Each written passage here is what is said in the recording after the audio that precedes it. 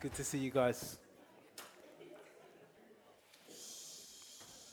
Okay, today we're looking at Ecclesiastes chapter 9, verse 13, and chapter 10 to verse 20, which is the whole chapter. I'll read the text, pray, and then we'll begin. Ecclesiastes 9, verse 13. I've also seen this example of wisdom under the sun, and it seemed great to me. There was a little city with few men in it, and a great king came against it and besieged it, building great siege works against it. But there was found in it a poor wise man, and he, by his wisdom, delivered the city. Yet no one remembered that poor man. But I say that wisdom is better than might, though the poor man's wisdom is despised and his words are not heard. The words of the wise heard in quiet are better than the shouting of a ruler among fools. Wisdom is better than weapons of war, but one sinner destroys much good. Chapter 10. Dead flies make the perfumer's ointment give off a stench. So a little folly outweighs wisdom and honor. A wise man's heart inclines him to the right, but a fool's heart to the left. Even when the fool walks on the road, he lacks sense, and he says to everyone that he is a fool. If the anger of the ruler rises against you, do not leave your place, for calmness will lay great offenses to rest. There is an evil that I have seen under the sun, as it were, an error proceeding from the ruler. Folly is set in many high places, and the rich sit in a low place. I have seen slaves on horses and princes walking on the ground like slaves. He who digs a pit will fall into it, and a serpent will bite him who breaks through a wall. He who quarries stones is hurt by them, and he who splits logs is endangered by them. If the iron is blunt, and one does not sharpen the edge, he must use more strength, but wisdom helps one to succeed. If the serpent bites before it is charmed, there is no advantage to the charmer. The words of a wise man's mouth win him favor, but the lips of a fool consume him. The beginning of the words of his mouth is foolishness, and the end of his talk is evil madness. A fool multiplies words, though no man knows what it is to be, and who can tell him what will be after him? The toil of a fool wearies him, for he does not know the way to the city. Woe to you, O land, when your king is a child, and your princes feast in the morning.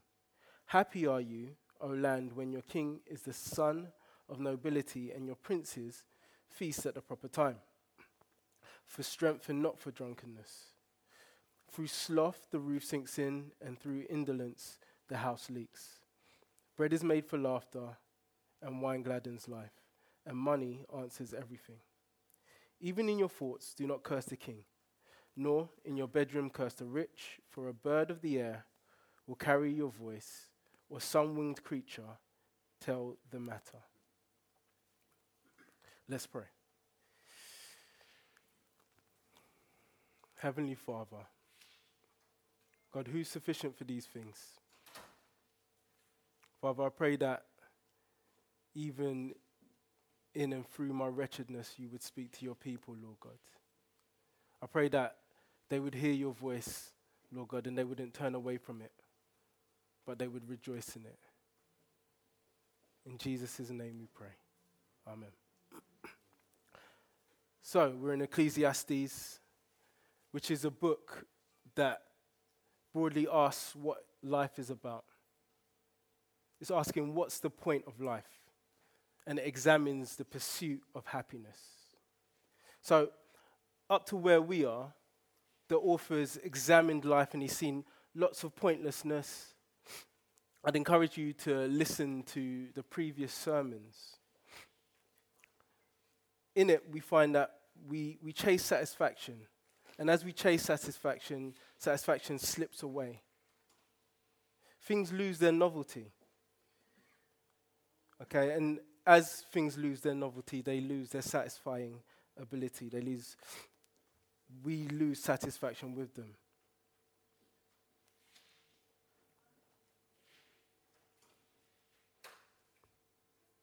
Now, we're in chapter 9, verse 13, and we come to the point where we see to live a successful life, we can't just think about accumulating novelty or new things, excuse me.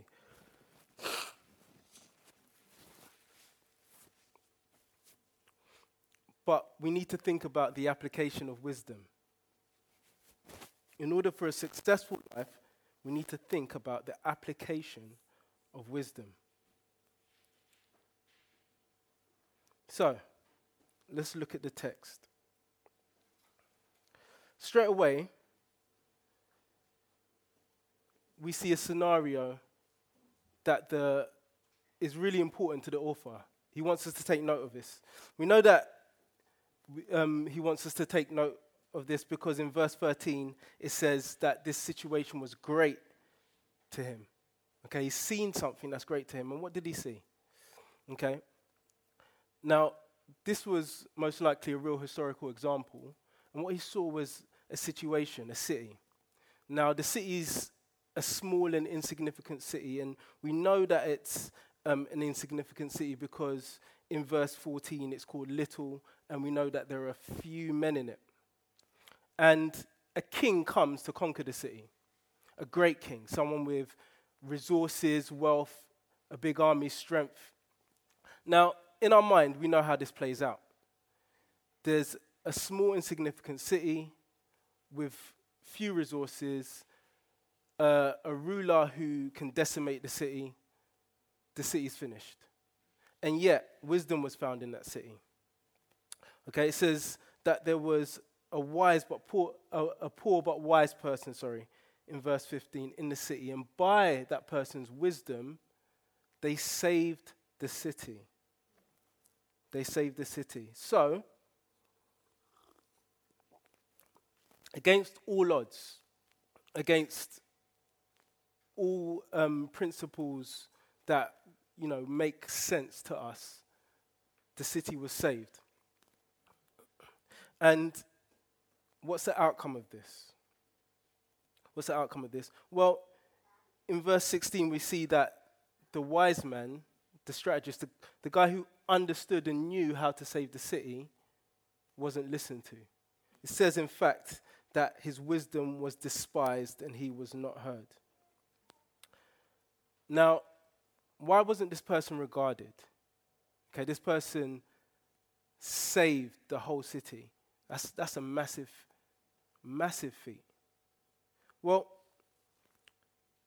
the text tells us that the person was poor. So 3 times we see, or the man is referred to as poor. And I don't think it's strictly a reference to his monetary situation. Okay, it could be any type of lack, really. And because of his poverty, his words, his wisdom is not heeded. And this is something that's common amongst all of us. It's something that's common to man. We have a bias against things that are unappealing to us. So we think primarily in terms of form often, and we attribute legitimacy to the form of things at the expense of the content. So think about how we like to experience someone saying something intellectual. If a professor with grey hair, glasses, wearing tweed, and probably male, was to give you a lecture on economics, let's say, you'd probably be more receptive than if the person was wearing a leather jacket, a hat to the side, so on and so forth. And again, if there was a cool social commentator telling you about their ideas on current trends, what's coming up, what's fashionable, what's going on, you'll probably be more receptive to it than if your gran wanted to tell you what the latest trends are going to be. Again, I was speaking to Mel the other day, and we were looking at the um, the contenders for the Tory leadership. And as we were watching, I was like, nah, not you. Not you. Yeah, probably you. And we often, straight away, we can judge who's going to win, just by looking at these people, even before they begin to say anything, and even as they're beginning to say things, you're like, nah. And appearances, they count for a lot more than they ought to. Now, kids do this. Now, if you're a child here in education, you've probably had a few lectures from your parents about what you should be doing, how you're not serious, you need to study more, you need to take more time out to focus on your work. Maybe it's a course of education. Actually, this is not right for you. You need to really think about doing this because this is where your strengths lie. Don't you want to be a lawyer? Now, as pushy as parents can be, don't you think that they might be speaking from a place of wisdom? There may be some principles, some ideas, some thought that is grounded what they're saying. It hasn't just magically come out of their mouth. Also, your parents want the best for you. But why is it? Why is it that it's hard to hear what they're saying? Well, parents don't look like your friends. Yeah? It's true. Sorry, parents, you're just not cool. Okay? Parents don't get you, okay? And a lot of the reason why it seems like they don't get you is because they don't look like you, they don't talk like you, they don't dress like you, have different priorities. They've missed it. But could it be that you're missing it? Or spouses. Is it that your wife told you to go to bed early? You've got a cold and you're preaching on Sunday. And every time she said it, you didn't listen because you wanted to watch anime.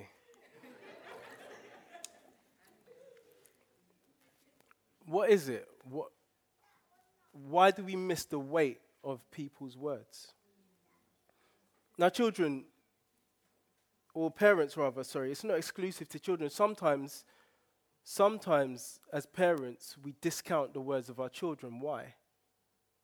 Because they're little, because they have little life experience as we see it. Sometimes they're trying to tell you something very important. Where does this stem from? Where does this misapprehension stem from? Well, it stems from the garden, as Pastor Rob was talking about earlier today. It stems from Adam and Eve seeking their autonomy when they rebelled against God and decided that they wanted to be like God, able to weigh up good and bad. Okay? And the conclusion of this is that actually we discern legitimacy with our eyes. And it leaves us in a bad situation. And so the author moves into a place where he concludes that wisdom is better than the showy things. So imagine we're going to war and we have a general. There's actually a couple of films that me and my friends quite liked. They're the kind of male war films that rouse you up. And so one of them that we didn't like was King Arthur. And it failed in many places, but the pre-war speech was one of them. The guy's riding along on his horse, and he was just like really timid, and my friend was like, wow, you're probably going to die if you hear that. Because you're going to go into battle and, there's not going to be any adrenaline pumping. But then you see things like 300, or Troy, or Gladiator. So I had to throw that in there. Now, in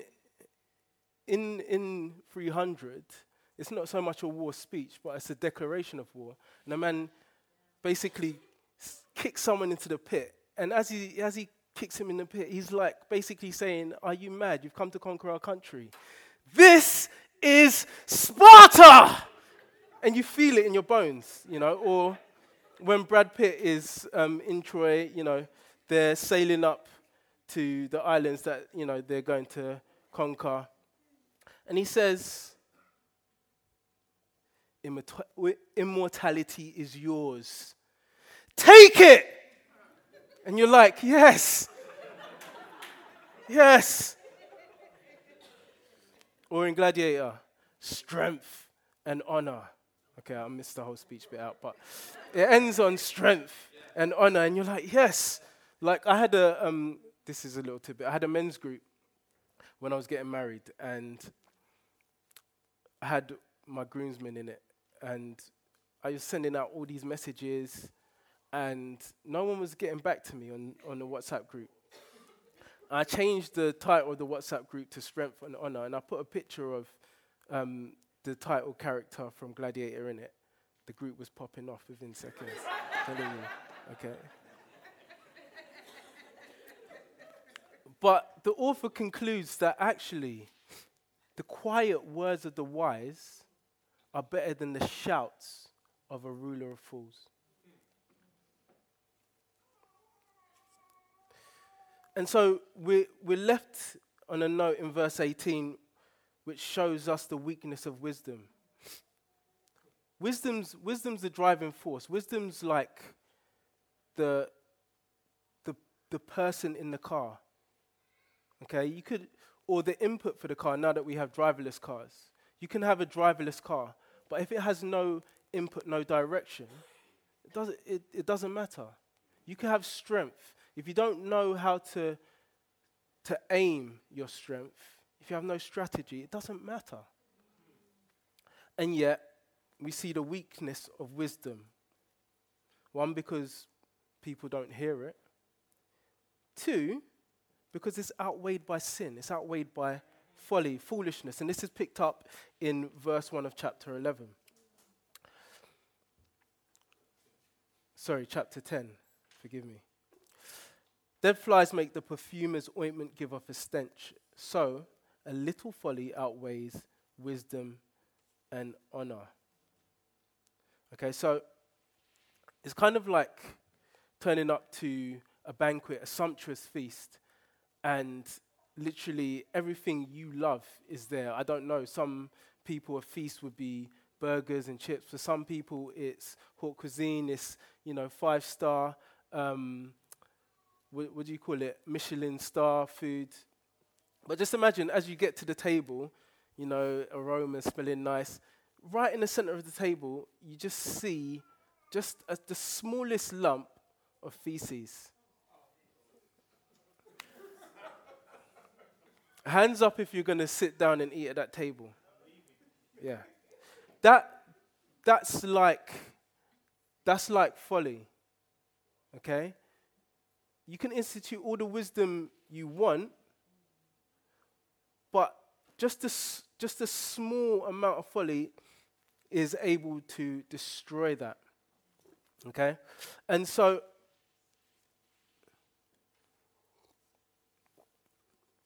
the author goes into a number of proverbs that illustrate this. And the proverbs are quite miscellaneous. They're quite random in their composition and structure. And so I'm just going to touch on a few, but I will summarize them for you. Okay, so in verse 2, it looks at how the wise and the foolish part ways. And the wise and the foolish part ways. And this, in your life, might be your old friends. Those of you who are Christians, you might be mourning over the fact that actually a lot of the people who used to know and love, actually you don't speak to so much anymore.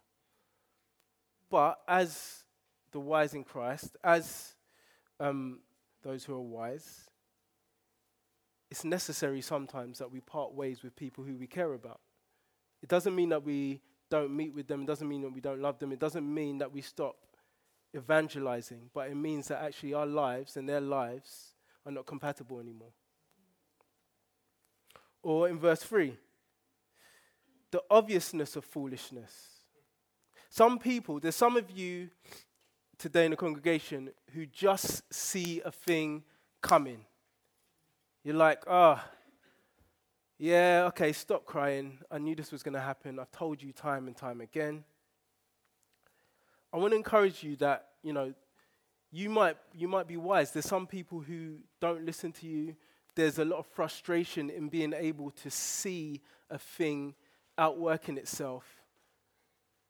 And yet, be encouraged that you may have a vantage point that other people don't have. Be patient with them. Be patient.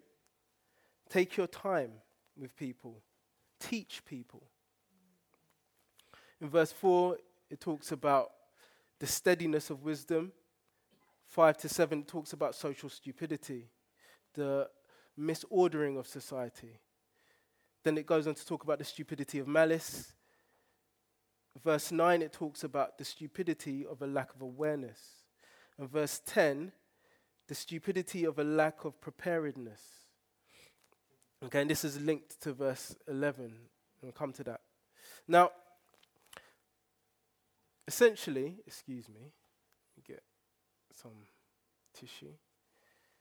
Should have gone to bed earlier.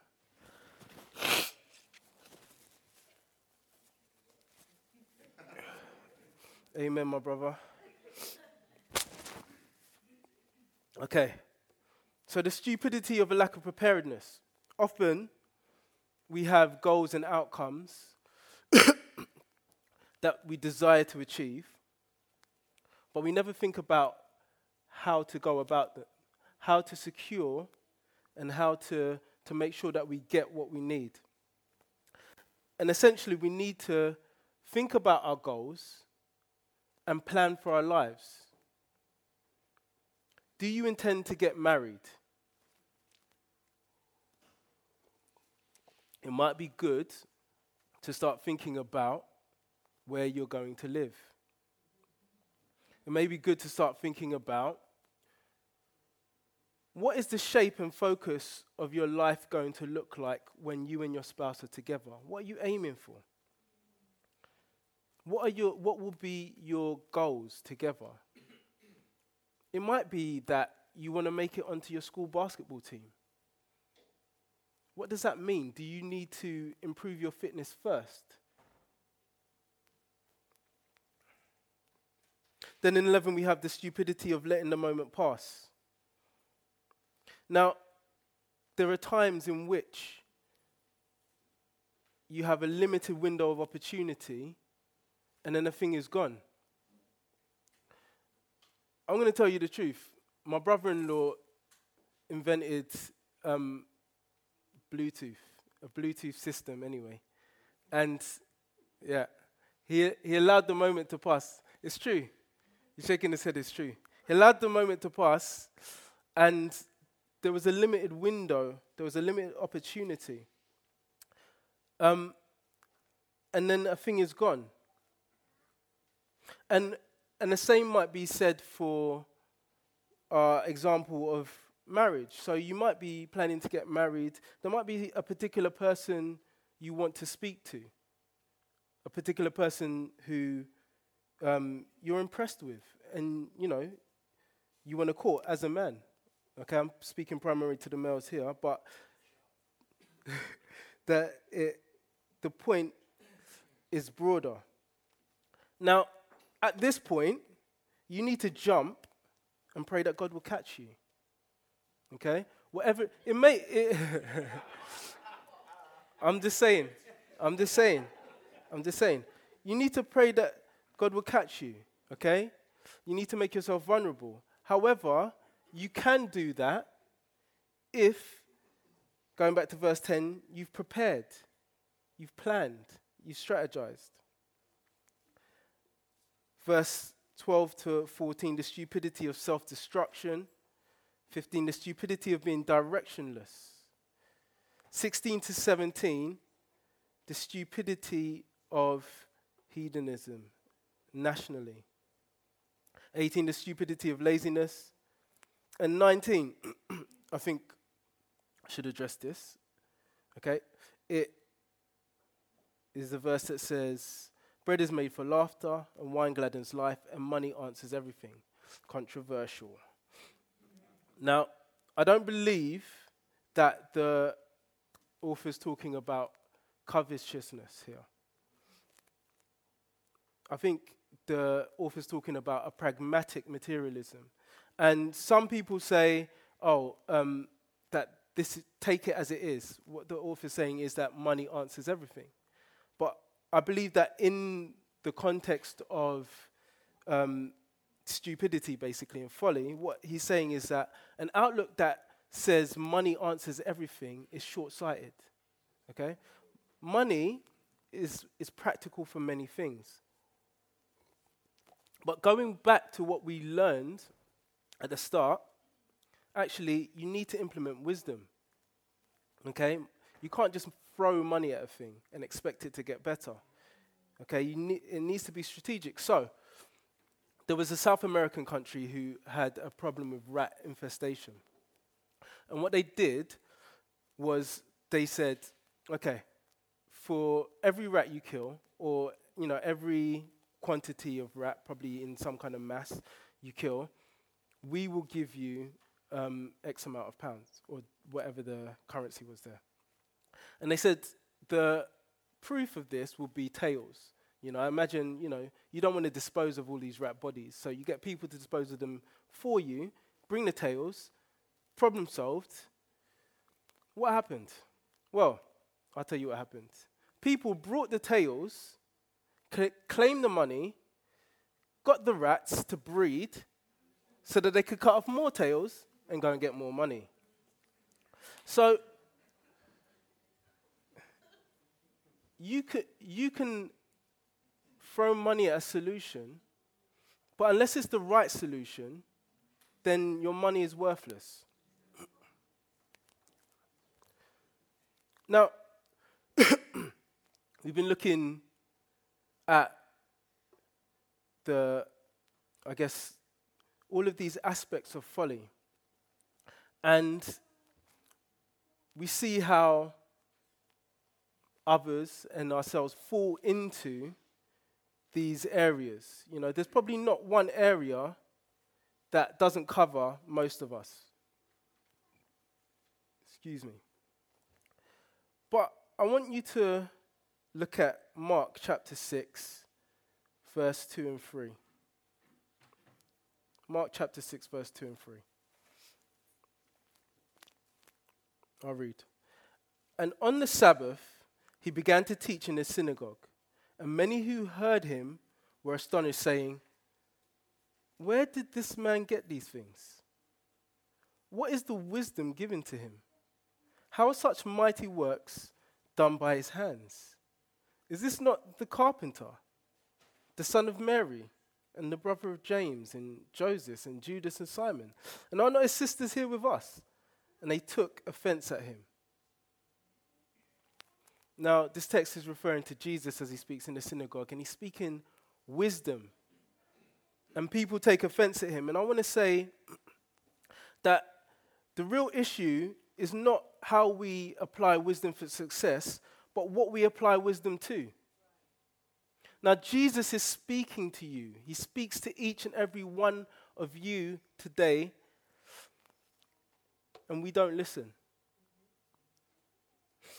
Often we fail to listen because Jesus is unappealing. We look at him through our lusts, and we feel like the bigoted people of someone who was dreamt up by the white man who died on a cross and is weak because he died as people insulted him on a cross in shame and failure. even if we ourselves don't feel like that, even if we don't feel like Jesus is weak, we feel like, how can we hold out the cross as hope to a world that would never consider it as a sign of strength? Are you listening to Jesus, or do you despise his wisdom because he's poor, because he lacks what it is that appeals to you?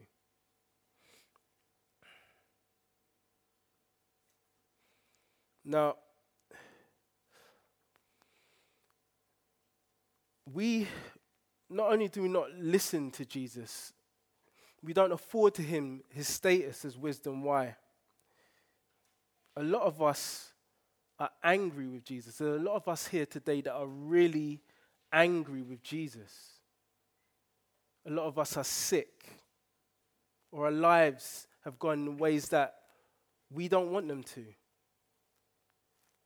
And we're angry, and so we don't listen to Jesus because he's got it wrong. God has got it wrong. And we don't attribute to him the status that he deserves. Ruler, God, sovereign. He's unappealing. But 1 Corinthians chapter 1, verse 18 paints a very different picture of who Jesus is. From verse 18. For the word of the cross is folly to those who are perishing, but to us who are being saved, it is the power of God. For it is written, I will destroy the wisdom of the wise, and the discernment of the discerning I will thwart. Where is the one who is wise? Where is the scribe? Where is the debater of this age? Has not God made foolish the wisdom of the world? For since in the wisdom of God, the world did not know God, through wisdom it pleased God, through the folly of what we preach, to save those who believe. For Jews demand signs, and Greeks seek wisdom, but we preach Christ crucified, a stumbling block to Jews and folly to Gentiles. But to those who are called, both Jews and Greeks, Christ, the power of God and the wisdom of God.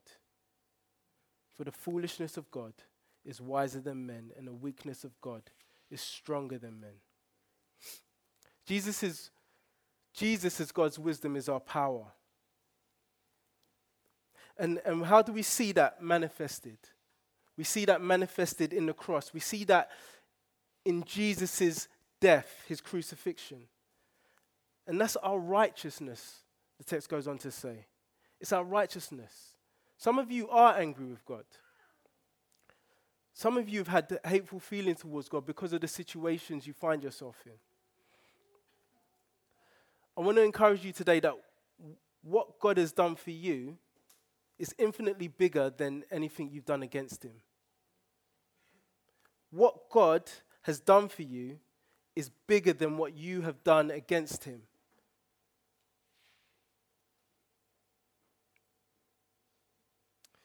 So, what does this mean as we move forward? Well, it means that Christ is not only our righteousness and our salvation, but he's also the pattern of righteousness and salvation, which means that, as Jesus said, we pick up our cross and we die daily. Jesus said that those who would follow after him must pick up their cross, because in order to save your life, you must lose it. So I want to ask you, I want to challenge you today, in what ways have you recognized the Christian life as a road of death, a road of dying? What things have you sacrificed and put down? What parts of your life? Denzel challenged us today and he said, who were you before you were saved? Who are you now?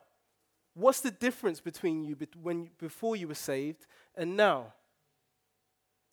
What things, what wisdom of the world are you holding on to?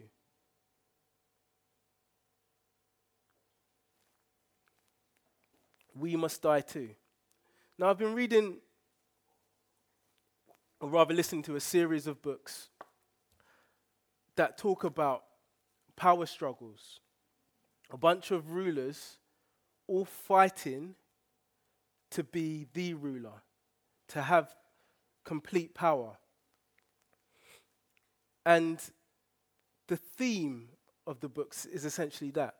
People struggling and fighting over power.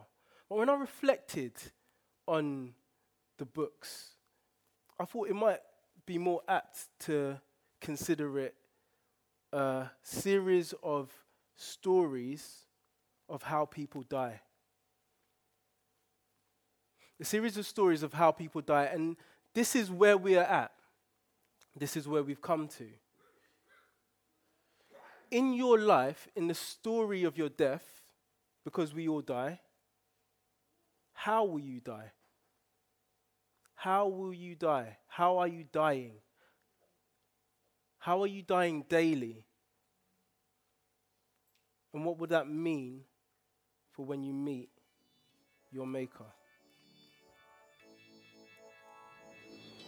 Let's pray.